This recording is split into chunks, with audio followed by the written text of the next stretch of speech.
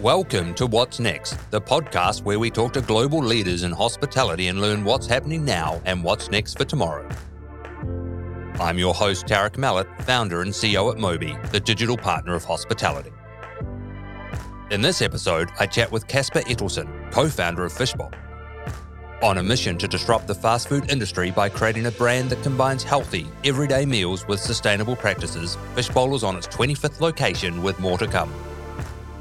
Listen on to hear how FISHBOWL has taken a unique approach to ghost kitchens, allowing them to enter into new markets with lower upfront risk. Beyond its unique menu, we discuss how Casper and his team are connecting with their customers through standout branding and personal passions like FISHBOWL Radio. Casper, thank you for joining us on this episode today and looking forward to hearing more about FISHBOWL and the brand's journey.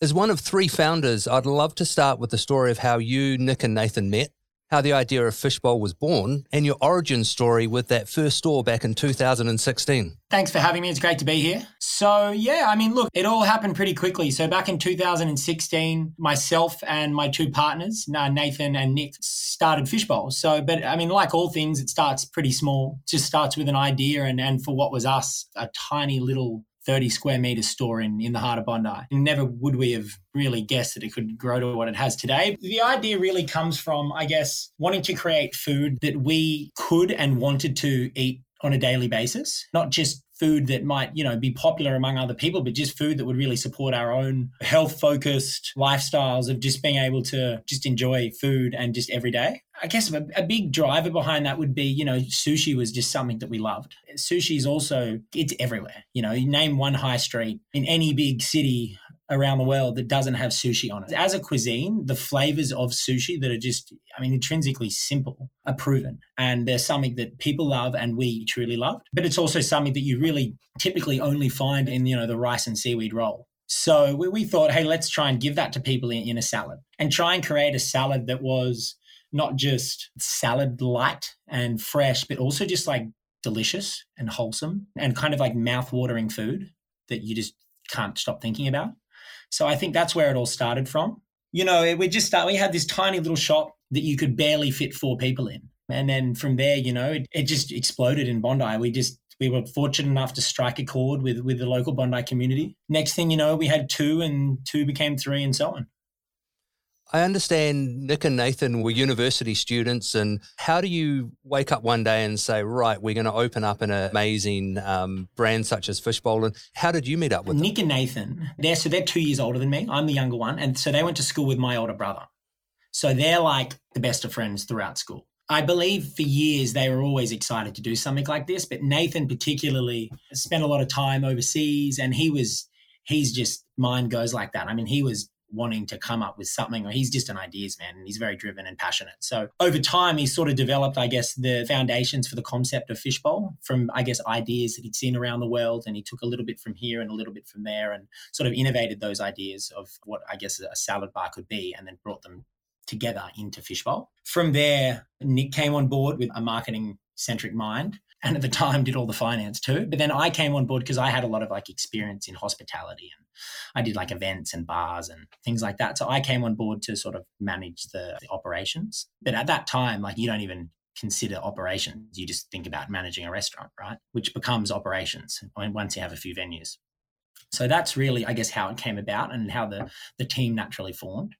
How has the concept changed since that first location? Did you go into a FISHBOWL store now and it feels like you've got everything right? Was it like that at the start? Yeah. Look, it's funny because my perspective is often really operational. So this particular question is heavily related to, the kind of things that I think about. In the beginning, it was very old school. There was no technology involved. We used Square, which at the time was quite a sexy point of sale system. And it was ahead of the pack in terms of innovation and design. Customers would walk into the store and the whole interaction was verbal. There was no point of sale where you put an order into a system and then we worked off of, say, an ordering ticket.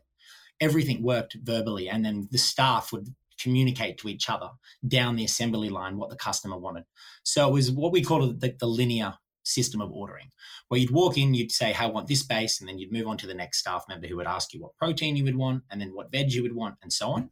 Honestly, it worked really, really well for one shop. But That's because you had the three of us in there and like a really strong team of just excited, passionate, driven people that were just having the time of their lives. So like the synergies that we had as a team just worked to create something special, which helped to create Fishbowl. But once you grow, that's quite a hard system to scale. One person says the wrong thing to a customer. So we had to create, I guess, more of a scalable system of ordering and running the restaurant where people, walk into the store, see the beautiful food on display, but order with, an expert at the point of sale, at which point the tickets go into the kitchen in a multitude of different ways for us to be making orders. And that really just explains the classic way of ordering that most people would know, which is like, you walk to the till and you place an order. From there, we worked on, we didn't do delivery at the time. So now we have Uber Eats, Deliveroo, DoorDash, and then we have online orders. So we do like, skip the queue, place your order and schedule a pickup time. So these are all things that we picked up along the way that are really shaping, I guess, the Fishbowl of the future. You touched on that you're starting to get to a position now where you've got a pretty good system in place. You know what you're doing. You have 25 brick and mortar locations, and I understand you've embarked on a ghost kitchen journey. Ghost kitchens are becoming an increasingly popular strategy in hospitality right now. Can you tell us more about your ghost kitchen strategy, how you're thinking about building virtual brands, new brands in the business? I could probably take you on the journey of our experience in the first ghost kitchen we ever did. The first point is that they just make entering a new market incredibly easy. In our instance, the first one we did was with Deliveroo. They gave us a phone call one day and just said, hey, we're opening a site in Melbourne. It's opening in a week. Can you guys be there? So we basically just went, yep, no worries. So we had a week to get staff, stock, everything that was Fishbowl Sydney to Melbourne. And I guess we just liked those little challenges. We're like, yeah, let's give it a go. What could go wrong? But it worked. We had a week. So I flew up there and we hired a couple of chefs because everything we do runs from a central kitchen. So we do need the first restaurant to be the home base where the food distributes from. So we had the chefs, the staff. And 7 days later, we had Fishbowl in Melbourne. So the ghost kitchens, what they really allow you to do is they take away the challenge of finding a good site. You've got the site, you've got the kitchen, you just need to get your staff and food there and the IP and the knowledge. So it allowed us to really step foot into Melbourne without really knowing Melbourne the way we know Sydney. Like we know Sydney through and through. So it's easy for us to make those decisions on where to go. But Melbourne, that was new for us. But it allowed us to get there, meet staff, build a team, get to know the area and so on. And then from there, we were able to actually use it as our commissary kitchen and take a site in first brick and mortar store was in the Docklands in the CBD and so on. Now we've got 4 stores. And that's, for me, is the benefit is exploring the new market. But then if you fast forward to 2 months ago, we actually shut down our 2 ghost sites in Melbourne because we opened locations right around the door from them. So it gets us into an emerging market. So it helps us build like a loyal customer base, which is a delivery customer base. So when we do open a shop close by, we know that it's going to work and we can divert those customers that are already eating Fishbowl on a daily basis and bring them into store. But there is a point in which we go, okay, it's time to leave the ghost kitchen and then build a real company or a real restaurant culture in that city, where having a ghost kitchen doesn't really lend too well to continuing that, because it is, at the end of the day, you're sharing a kitchen with other restaurants. And there is a point in time where you outgrow that and you need to step into your own shoes, and staff appreciate sort of being in their own restaurant too. It sounds like a powerful strategy when you're going into new states or new markets. How does that play out with new brands? Is there a strategy where at some point you might look at testing new brands other than Fishbowl, with potentially a ghost kitchen being the first site to get that market sentiment? I guess one of the ways we've shifted in ghost kitchens as well is, I mentioned a little earlier that we do everything from like a central distribution kitchen. Say in Sydney, all of our restaurants are serviced from one site, one big central kitchen facility that's just, the standards in place just to make, it's like an operation, and we distribute from there. So that actually becomes a ghost kitchen for us too, but a ghost kitchen which is purpose built for not just the function of a ghost kitchen doing deliveries out of and pick up, but also to servicing the restaurants. One of the strategies that we really have is to actually enter a market with our own ghost kitchen, which is the central kitchen, set that up as delivery, because then you have the added revenue stream of orders coming into what is typically just a cost structure, just a cost center, and then growing like that. having a ghost kitchen that can service up to 6-7 restaurants before you need to move on and find a bigger one. So that would probably be a big strategy shift in how we would enter those new markets, would be to do it ourselves. And a big reason why we might have done one in like a pre-existing ghost kitchen is, everything we've done at FISHBOWL has been organic growth. The first shop funded the second shop, and then the first 2 shops funded the third. So we've always grown as fast as we could, but only as fast as our cash flow could get us. And we are getting to that point where we're going, let's enter these markets with, rather than focusing on just, the next 2 shops, but focusing on the next 10 shops. So like we're actually about to enter Queensland, looking at going into Queensland around March next year. And we're not going to be doing that in an existing ghost kitchen. We're taking a site, like a B restaurant site, doing a FISHBOWL restaurant, as well as our central kitchen. It can probably get us 10 shops. Amazing. Your food ethos, I just wanted to touch on that a bit, which talks about made from scratch, traceability and transparency, sustainability.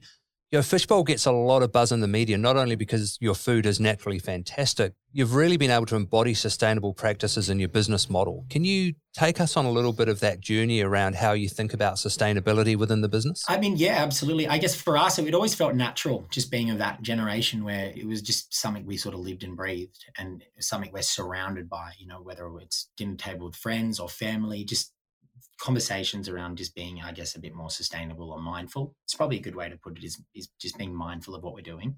That was just a big part of our lives. So naturally starting a business, it wasn't really like a choice to be or to not be that kind of company. It was just the way it should be. It's like a lot of things we do. We're just really bringing our own passions and interests into the business. And by growing, it gives us, so too grows our ability to help influence a community of people, and the community being our customer base. So over time, we developed this like amazing power to make a change where we were, whether it be in the lives of the people working at FISHBOWL, and hopefully instill those values of sustainability and transparency and so on. In doing it in them, we do it in the customers too. So that's been like a really, really exciting part of doing FISHBOWL, is having this, like, in a way, we've got this noble cause to be able to change an industry which is typically as bad as it gets when it comes to sustainability and products that we're using, single-use packaging and whatnot. So, fast food has always been an industry that probably needs a shake-up. There's still a huge challenges for us. I talked about wanting to influence our tech providers. The same goes for, say, the people that are actually manufacturing our packaging. Like, it's not like we can just snap our fingers and have all these packages, these sort of like containers available in the materials that we want. This is all things that we never really expected. We just thought we'd be able to just be 100% compostable straight away. But it actually takes a lot of like design and innovation and development with the guys that are manufacturing this to provide us packaging that suits us, that is fully compostable, and then that our waste providers can actually receive this packaging and do the right things with it. It's an uphill battle, but it's like something that's really exciting to fight and to try and change. It's something that we're continually working on. I like to think that we're the head of the pack, but we have a long way to go, and we're super excited about continually working on that. Touching on that topic of technology and digital engagement, and using Square back in 2016 would have been pretty cutting edge in the Australian market. What do you think has been the biggest areas of change at FISHBOWL when it comes to engaging with your customers, and how do you use that technology to ensure you're maintaining that reputation, building brand awareness with both existing and new customers? I suppose technologies are like a lot of the things that we do, but we just like to get excited about things. And then that excitement just turns into us driving that technology, but also the ideas that maybe grow the technology alongside us. Square has always been just this exciting way to take an order.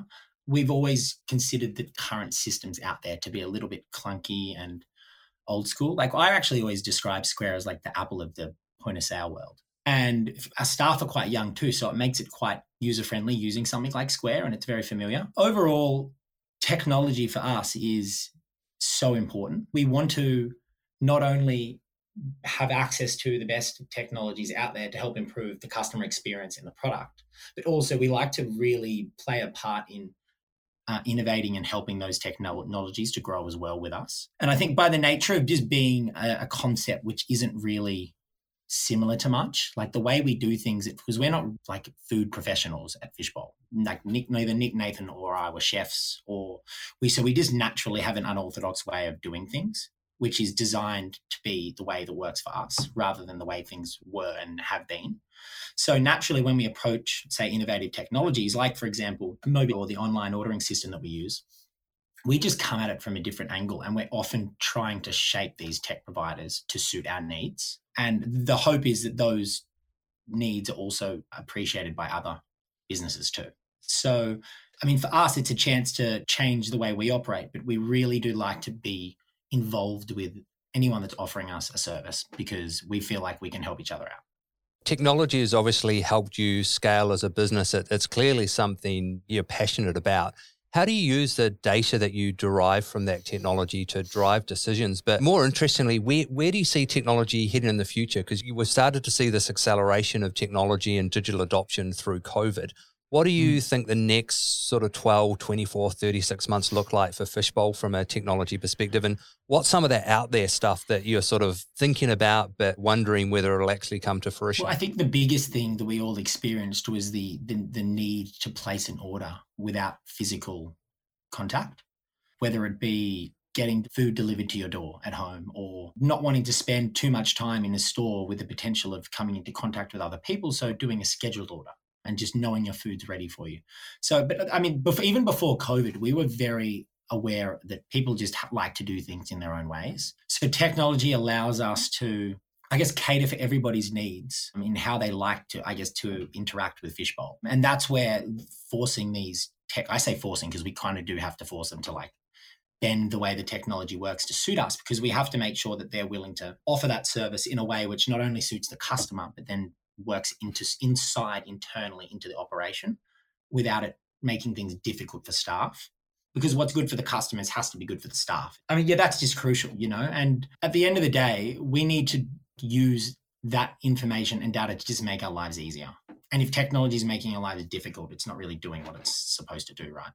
I'd love to pick up on a comment you made earlier about yourself and none of the founders having that culinary background or professional qualifications in the food industry. And you touched on the flavors of sushi. Fishbowl is renowned for your made-to-order salads with that Japanese twist. How do you come up with those recipes? So in the very, very beginning, we definitely we just spend a lot of time in a room together, just going at it. Like to put it simply, like if you put the three of us in a room, we could talk about like improving the roasted sesame dressing for hours. We just love food ourselves. So we might not be chefs. We just all come from a background where food's just been a big part of our lives. For me, it might have been actually working a little bit just in the industry, but also just like enjoying growing up and just cooking with the family. And the same goes for both Nick and Nathan. So I guess just that like love of food just translates into us just approaching things in that unique way. Do you think that's part of the advantage in the sense that you don't have that professional background and you just make good, honest, wholesome food that relates to everybody? 100%. I mean, that's something we talk about, is just knowing that. And we also want to come into new decisions or new ventures with that mindset. Now we have experience, right? Like we are professionals in terms of like we know how to run a restaurant. We understand how chefs operate. Times have changed, but we still want to come into those decisions or those like brainstorming sessions with that fresh perspective of just like, is that the way something should be done? Can it be done differently? And the way we still do that is Fishbowl is very flat in terms of how we come up with ideas, and any change goes live. Like the first thing we do is we, put out a feeler to all of our managers, staff, kitchen hands, everyone, just to go, what did you guys think about it? What worked? What didn't? And then from those suggestions, which we always call the staff, like we have people that aren't specially trained in preparing food, creating special food. So we then take those ideas and then we just, sit in a room and have a discussion about it, and what comes out the other end tends to be a decision which works for us. And I'd also think that maybe, the three of us have very different strengths, and we've got an appreciation for each other's strengths, so which creates, a well-rounded end decision where if it has to satisfy all three of us, and if it does that, it's considering everyone's perspective and hopefully a wide range of people's ideas of what's good.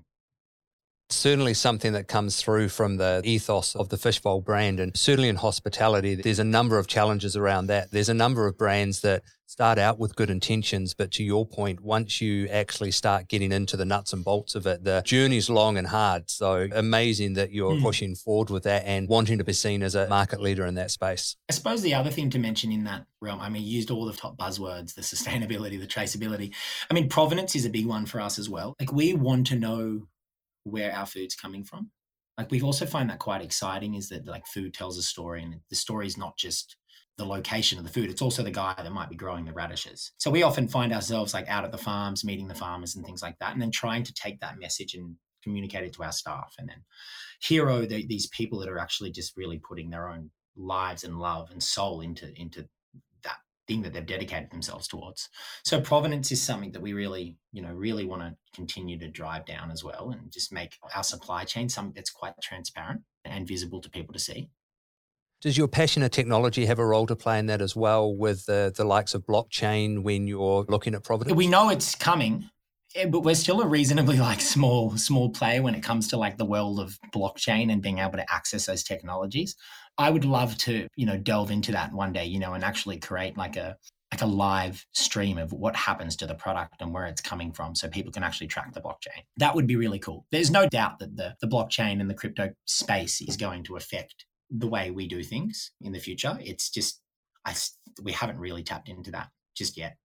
That's what's so exciting about the future, is all of these opportunities, and not only producing a quality product, you've really been able to create a brand experience through your unique branding and other efforts, such as things along the lines of created music through FISHBOWL Radio. Use vivid colours and design in your fit outs. I've never seen fluoro pink look so good. What are some of the biggest opportunities FISHBOWL has to capitalise on it when it comes to staying unique and on trend? It's just about honestly taking the things that you love and going, hey guys, here are those things. And then hopefully people just pick them up and run with them. But if you do it that way, I guess there's a level of like authenticity to it. Fortunately, we have such a wide variety of interests just in, I guess, the three of us, but also in like our interests don't just stop with us. Once the business gets bigger, we then take all the interests of our team, and that becomes a part of the culture too. So, I mean, for us, there's been, music, design, I surf, the boys do a lot of running, anything ocean really for me. All of those things just become like constant passion projects that we get to explore through FISHBOWL. So Nick in particular just loves music. And so maybe until about 2 years ago, he actually would do all the music playlists, and he would collaborate with local DJs or artists to create sets of music to play in the stores, but also being able to do things like events and like community events. So it's just like an avenue to explore those passions, but also to give FISHBOWL character too. Because I don't think it's really enough to just be a business offering just the product or a service. You've also just got to surround it with a lifestyle and create, I guess, a community of people that maybe share 1, 2, 3, or all of those interests. And then, like I said, as we grow, it becomes this thing where, we might have someone who's interested in, for example, we've got 2 of our like senior area managers that are from USA. They're big on ice hockey. I mean, like, I name an Australian that's done ice hockey. So we're currently planning like a live ice hockey game with like referees, all the gear, all the padding, and it's going to be one of them on each team, and we're going to play like a crazy game of ice hockey, which none of us have ever done before. But that's just, the fun is just being able to bring all these people together and play out some fun. What's next for FISHBOWL? A lot. I mean, it's a tough question to ask, isn't it? So where are we entering next? Queensland's probably the next big thing on our cards. Currently, we're in New South Wales and Victoria. We've got 2 sites locked in early next year in Queensland, so around the Gold Coast and in Brisbane. I mean, that's really exciting for us because that's, again, an opportunity to go to a new city and introduce FISHBOWL to people that have never experienced it before, which is, for me, is the most fun. The point in which you go, hey, here's a FISHBOWL, to someone that's never heard or tasted it before, and you get to have that same interaction or experience with someone. That's the most exciting part about FISHBOWL for me. So, I mean, Queensland's a huge target on the cards for us. And probably menu expansion too. Like, I mean, the name says it all. Like, we're called FISHBOWL, but that was what we started out doing, just sort of focusing on sashimi salads. But that changed very quickly. And now I believe we actually sell more chicken than we do fish. So we're trying to, I guess, create a menu which is much more rounded and caters for not just people that eat seafood or chicken or people that eat, vegan food. So we have a huge variety of vegan options. So vegan, vegetarian, like we've literally just launched a bowl called the Shrimami bowl, which features like a mushroom protein, which sort of is very similar to beef. And it's like a beef brisket bowl made with mushrooms. So just diving into Asian cuisine and just trying to, I guess, explore new ideas, new flavors, and just add levels of, we like to keep it simple, but still layering on a few complexities to the food that we're offering. So that's something that's hopefully as exciting to the customers as it is to us. Casper, thank you. FISHBOWL's recently won 2 QSR Media Awards, Best New Concept and Squad of the Year. Congratulations. Thank you. Yeah. I think that's one of the first times we've won an award like that. So it's been great.